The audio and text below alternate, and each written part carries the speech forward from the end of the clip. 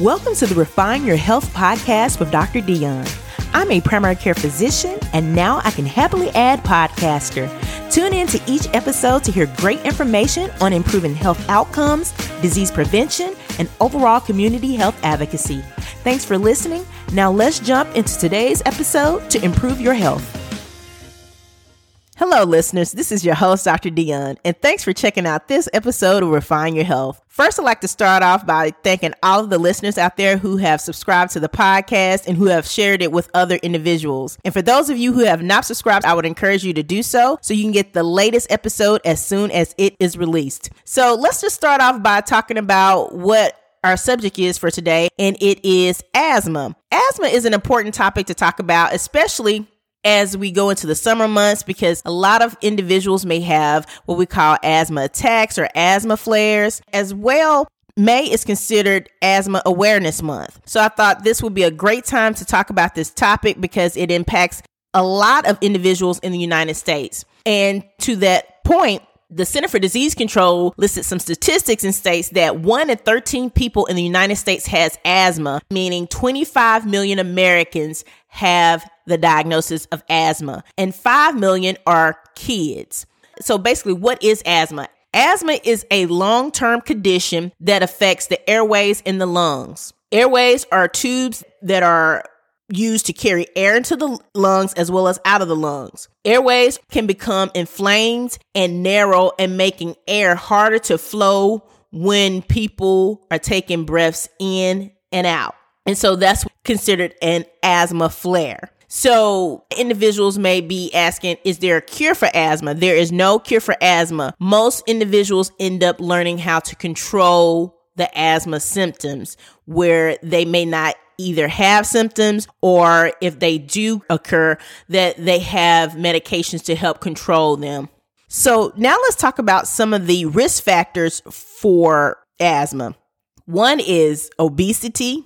And for children, if you are a male, you have a greater risk of asthma occurring compared to if you are a woman when you're in your teens or as an adult, as it relates to your sex playing a role as a risk of developing asthma. Another is allergies, especially if you have certain allergies to food or pollen, and their occupational hazards, such as if you work in a chemical or industrial setting where you may be exposed to different types of dust. Race plays a role. According to the Center for Disease Control, African Americans and Puerto Ricans have a higher risk of asthma than other races or other ethnicities that may develop asthma. African American and Hispanic children are likely to die from asthma-related causes than non-Hispanic white Americans. So that's why it's so important to discuss this topic, because there's certain healthcare disparities that exist for minority populations compared to white populations. And so to be educated on these different diseases such as asthma can hopefully decrease the disparity so individuals know when to seek help, as well as to make sure that their symptoms are managed appropriately. So let's talk about the causes of asthma, since we've talked about what is asthma and some of the risk factors. Some of the causes of asthma attacks or asthma flares may be related to environmental allergens, such as, like we talked about, certain type of pollen, dust, things of that nature, as well as cigarette smoke, whether it be personal smoking or secondhand smoke exposure, viral infections such as colds, and then if there's a family history of asthma, increases your risk of developing asthma. Now that we've talked about some of the causes, now what are some of the symptoms individuals may present with? One is coughing. It may be worse at night, cause individuals to produce mucus. Individuals may have shortness of breath, feeling like they can't catch their breath or feeling like they can't get enough air out. There's episodes of wheezing, and wheezing is a whistling sound when you breathe. Individuals may have a sense of chest tightness where it's like a squeezing or something sitting on their chest sensation. However, even though I went through all these different types of symptoms that are most common during asthma attacks or symptoms of asthma, the difference between asthma versus other conditions that may have similar symptoms is that the symptoms have a pattern. So like I said, the cough is worse at night. You have a wheezing type of symptom and the shortness of breath, that sensation of not getting enough air out or feel like they can't get enough in to actually catch their breath. So what are some triggers of asthma? We've mentioned some of those earlier when we mentioned about like environmental allergens that may be triggers. So indoor allergens such as mold, dust, pet dander, fur. Outdoor allergens such as mold or pollen. Now, another trigger for asthma can be related to stress or anger, crying or laughing can cause it. So those are some interesting triggers that I became more aware of. I know a couple of these could cause it. Sometimes I've heard about the emotional, such as the stress component or the anger component inducing an asthma attack. Now, some individuals may have just wheezing more so when they go out and perform some physical activity or exercise or some type of sport activity. So physical activity may present with symptoms of an asthma attack or asthma symptoms. Infections are a trigger for asthma where it may be related to a cold or flu infection, and most recently, COVID-19. Medications such as aspirin in patients with an asthma diagnosis may trigger. And just poor air quality. I know individuals may have seen during like the weather forecast, or if you look at your weather apps on your phone, they mention about the air quality for the area. And so these things are important for individuals to pay attention to, especially if you have the diagnosis of asthma, because you'll know if you're at risk for a potential flare of your asthma symptoms. So let's just talk about what happens, especially during an asthma attack, and why it is so concerning. So an asthma attack is when the airway swells and narrows, making it difficult to breathe, and symptoms get worse, and they may be gradual or fast, but majority of the time, if they progress, then they can become life-threatening and be a concern in individuals with severe asthma. So you want to make sure that you know when to seek medical attention. But before we get into when individuals should seek medical attention, let's talk about how asthma is diagnosed. A few of the most common tools that are used to diagnose asthma is the spirometry, which is basically a lung test that is used to measure how much air that an individual can breathe out. And this may be used to determine how well a person is able to get air in and out of their lungs. And they may use a medication during this test to see if their response is improved with certain types of medications to determine lung function. And additional tests that they may use is called a peak flow test. And some individuals who have asthma may be aware of this. And these are peak flow tests that can be done most of the times in a doctor's office. And it's basically determining how fast you can blow air out with maximal effort. And if your symptoms, especially if you're in an asthma flare up, your peak flow may be lower than normal. So if a provider does that test when you're at your base level, normal, no symptoms, and compare it to when you're having symptoms, they'll be able to determine the difference and know that there's something going on with your lungs and your lung capacity is not functioning at its maximum. Therefore, you'll need certain types of medications to help improve your symptoms. Also, there are certain provocation type of tests that are used that will see if you are exposed to certain medicines or allergens that may tighten your airway muscles or chest muscles to see how well you're able to move air in and out before exposure to the allergen versus afterwards to a medicine or an allergen to see how your lungs respond. So this helps individuals to know potential triggers may be present for an individual, as well as what medications may be beneficial to try to help control some of their asthma symptoms. Now, individuals may want to know, okay, we've talked about what is asthma, the potential causes, triggers, risk factors. how it's diagnosed. Now, how is it managed? And this is an important component, especially when individuals are in an asthma attack or asthma flare, of knowing how to manage those certain episodes. So most treatments for asthma, and many individuals are aware of these types of treatments. One is a quick relief during an asthma attack, or if your symptoms occur during like a physical exercise, such as, sport activities or just exercise in general. It's an inhaled short beta agonist. Some individuals may be familiar with the generic medication, the inhaler albuterol. It's used to help open up the airway during those acute flare-ups of wheezing, shortness of breath, or coughing episodes, or before, physical activities, individuals may use this medication. The other is oral steroids that, it's like the prednisone. So individuals may be given steroids by mouth to help decrease the swelling in the airway. That's what the steroids do. They help decrease any type of swelling within the airway. So individuals may get a certain period of time that they're treated for their asthma flare-up symptoms with some steroids. Then you have short-acting anticholinergic medications that help symptoms, such as ipratropium, which is an inhaler as well. Then there are long-term medications that are often used to help control asthma symptoms. They are inhaled mast cell stabilizers to decrease the amount of swelling in the airway, especially when individuals are exposed to certain allergens.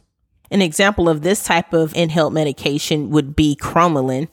Another medication that is used that can be long-term, and I mentioned this one earlier, which is steroids. It can be in the pill form or in the inhaler form, and this will be used to decrease swelling in the airway, as mentioned earlier. Then you have what we call leukotriene modifiers that decrease the presence of leukotrienes. An example of this type of medication is Singulair or its generic form. Then there's inhaled long-acting bronchodilators, such as the long-acting beta agonist, as well as the long-acting muscarinic antagonist. An example of a long-acting beta agonist, such as salmeterol. An example of a long-acting muscarinic antagonist drug would be tiotropium bromide. So to give you an idea, so it's better to give you the classes, but those are some of the medications that are used to help manage asthma. Then there is a new therapy that I wasn't aware of, but doing research for this podcast, I came across what is called bronchial thermoplasty, which is an interesting management for asthma. And this procedure is often done by a specialist, which is a pulmonologist, which uses a scope to go down the airway. And this scope basically is used to deliver heat to specific places of the smooth muscle within the airway to decrease the risk of these muscles flaring up during an asthma flare up and causing some of the more life-threatening symptoms that individuals experience during an asthma attack. So it's a process that basically uses heat to shrink those particular smooth muscles that have a tendency to flare up during an asthma attack or asthma flare. Now, the treatments that are used, especially when it comes to the long-term treatments, those treatments are most often used for individuals who have more of the severe type of asthma or moderate type of asthma, where it's difficult to control your symptoms with the typical rescue medication or inhalers, or if you have frequent flares of your asthma, to basically decrease that risk of frequent asthma attacks or flares, you may want to be using some of the more long-term measures to help manage some of the asthma symptoms. Now, when it comes to that newer therapy that I mentioned, the bronchial thermoplasty, that type of therapy is used for severe asthma as well, but this will be used in adults more so than in children. So let's just talk about the overall best management for asthma, and that is an asthma action plan. For those parents that may be checking out this podcast episode, if your child has asthma, you are well aware of what an asthma action plan is. And it is a plan that is in place to help support individuals when they have an increase in asthma symptoms and to know what the next steps are as far as management. So it's important to know not only information about how to get asthma training. There are support groups that are out there that exist, and I will try to make sure that I put some information about support groups or information about asthma action plan within the show notes. But it's important to have asthma training about appropriate inhaler use, because that's usually one of the major factors that I see as a physician in the office when individuals say that their inhaler or rescue inhaler medications aren't working. Majority of the time it's due to improper technique in the use of the inhaler when they need it. Also, just having individuals educate themselves about asthma, especially as it relates to if they're personally diagnosed with it or their loved ones. Just monitoring your airflow. So like I mentioned, having those peak flow meters, individuals can have those peak flow meters at home. And I think majority of insurances should cover that, but that's something that you have to determine with your insurance carrier to see if that will be paid for through them. Also, having individuals record problems with their asthma that they've noticed, as far as when are their symptoms worse, if medications are providing benefit or not, and just knowing what your triggers are, making sure that you get the flu vaccine, those things that may potentially place an individual at risk, so you want to try to prevent that. So vaccinations against the flu, which may be a potential cause of a flare for individuals. Also, just avoiding smoking or being exposed to secondhand smoke. And with the asthma action plan, if individuals who don't know what that is, it's a plan that states there are 3 different zones in there. That has a green zone where an individual is noted to have relatively no symptoms. Asthma symptoms are well controlled. Peak flows are at their max level. And it just tells individuals of when they may need to use their inhaler, along with recommendations for the use of your daily medications if they are prescribed. And then it has a yellow zone where it's like a cautionary zone where individuals may be having symptoms, and these are the medications that they should be using as far as like their rescue inhaler, and making sure that they do keep up with their routine maintenance medications if they are on those medications, and make a note of their peak flows, and it notifies them of when they should seek medical attention with their provider. But then you have a red zone when they should contact emergency medical services, where that's when you're calling 911, when you're going to be giving yourself your rescue inhaler management at this stage, because your asthma symptoms will be at a higher level of severity.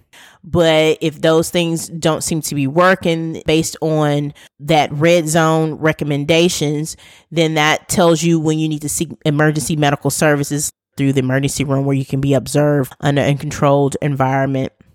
So the important point to remember with the management is to decrease your risk of developing any of these asthma attacks is by knowing the triggers, avoiding those, making sure that you're taking your medications as prescribed and using them as prescribed, and knowing when to seek emergency medical services. So that's why the action plan is so key.